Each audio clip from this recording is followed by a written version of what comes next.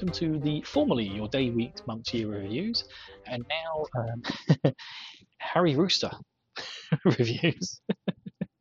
So yes, we have now been bought out by Harry Rooster.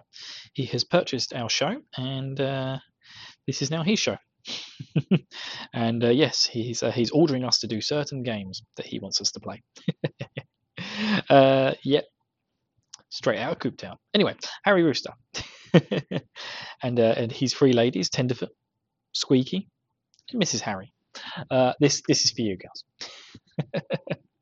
So, hi, my name is Bill. I'm a presenter of RPG Golden Years, The Coordinate, and the Tavrian podcast.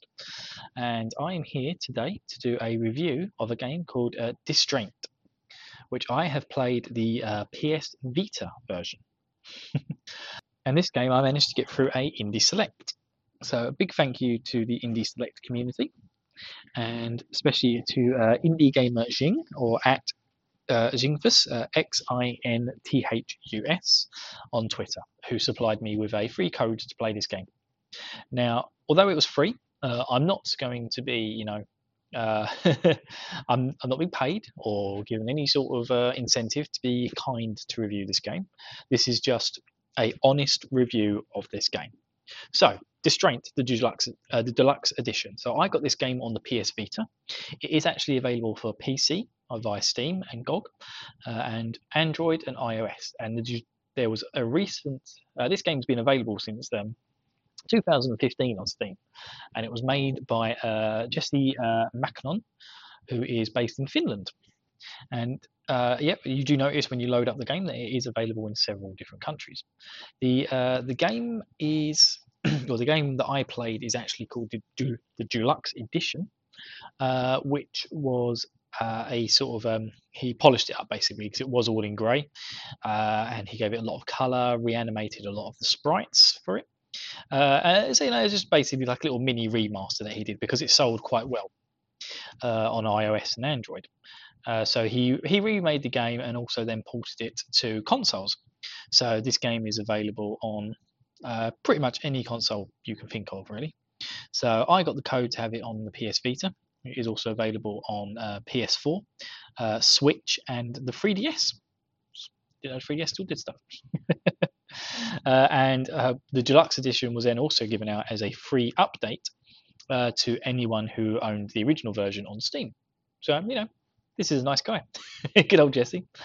And yes, it normally retails for $4.99, or as on the UK store, it was showing for £4.99.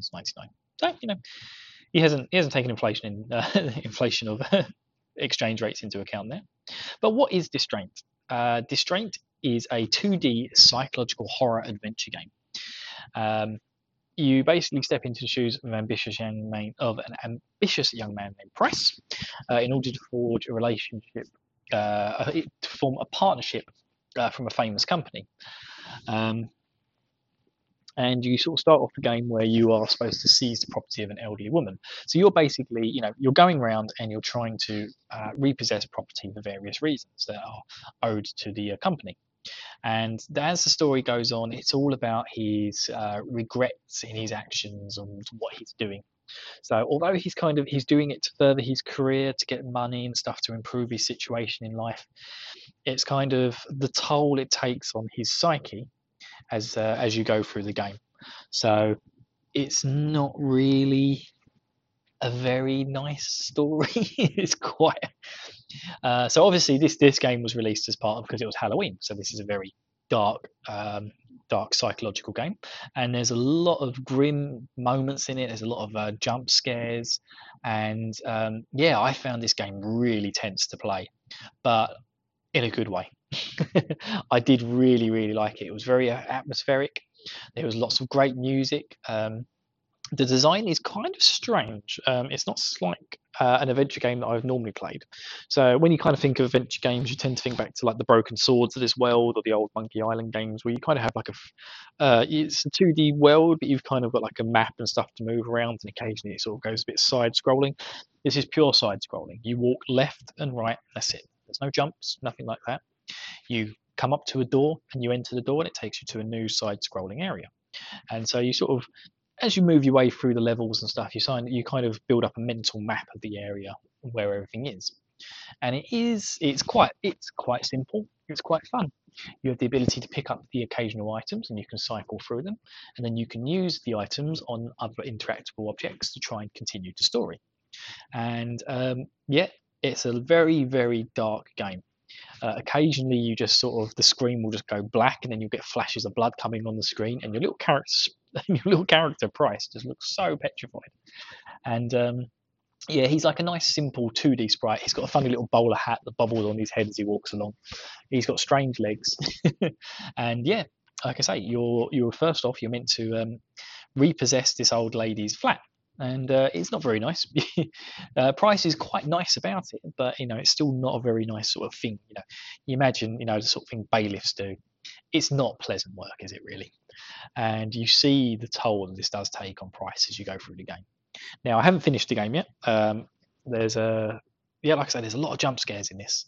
The washing machine one, particularly on the second repossession. So you have to go through 3 repossessions, and then, which is where I am in the game. I've done all 3, and unfortunately, the older lady at the beginning has had some issues, and it was really sad.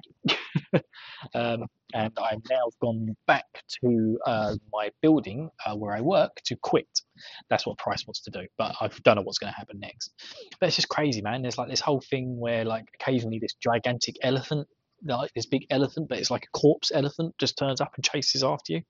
And that's the only moment I've died in this game so far, is because I didn't like react to it quick enough that I had to realise I had to run away. You think big charging elephant coming at you, your initial instinct would be to run away, but no, I just sort of thought, I wonder if I can interact with it. No, it stomps me. But it is kind of fun. It's very simple. The puzzles, I haven't come across anything too complicated. I kind of found there was a bit in the nursing home, which was a bit like, up, down, up, down, up, down. But it wasn't too bad. It's kind of the thing where it's not like the Monkey Island puzzles where you kind of just get an absolutely crazy solution to a situation. It's more like this kind of makes sense. Like, the guy says, all right, can you go into my house and light the fire? So you go into the house, you find the matches, you find some paper, you put it in the fireplace and you light a fire. Then the guy comes in. Then he asks you to look for his dog. You go out, you look for his dog, you eventually follow the smell, you find his dog, and it's eating a fox to death. It's all very unpleasant. But yeah, the puzzles kind of make sense, apart from the weird thing where you have to sniff some green thing and then go into a weird mushroom trance. But yeah, it is all a bit of fun. So far, I'm actually really enjoying the game, but I find myself, I keep going back to it. I want to get to the end and I want to find out what happens to Mr. Price, is your main character. I don't know if I mentioned at the beginning. But yeah, it's just it's a really good, fun little game so far. I've been playing it for a week, so technically this is my week review. I couldn't give you my first impressions. It's scary. It's petrifying. The 3 men who run the company are really, really weird. Price is trying his best to be a really nice guy, but not quite getting there. And yeah, it is very, very creepy. I wish I could have got this review out, more in time for Halloween rather than now. But yeah, it's a very good game, and I'll definitely say you should go check it out. And considering how many platforms it's available on, it is widely available. So if you haven't quite got your Halloween fix yet, and you do want something that's quite scary and psychological, then yeah, I would definitely say this is worth the £5, to be honest with you, or $5, or whatever your local currency is. You should definitely go to check out Distraint Deluxe Edition. Again, I haven't. Like I said, this isn't something just because they gave me the game for free as part of Indie Select doesn't mean I'm being nice to it on purpose. I genuinely liked this game. Like I said, it was a bit, there are parts in it where it's a bit like, all right, back and forth, back and forth. I had a bit of that in the nursing home and in the weird mushroom trip out place where I went to. But yeah, it's quite fun. It's not overly difficult. That's probably a weak point, to be honest with you. I could have done with a bit more challenging puzzles from time to time. But again, I haven't finished the game. I may get completely stuck on the last one. But yeah, check out Distraint Deluxe Edition. It was really, really fun. I'm definitely going to give it 3 clucks.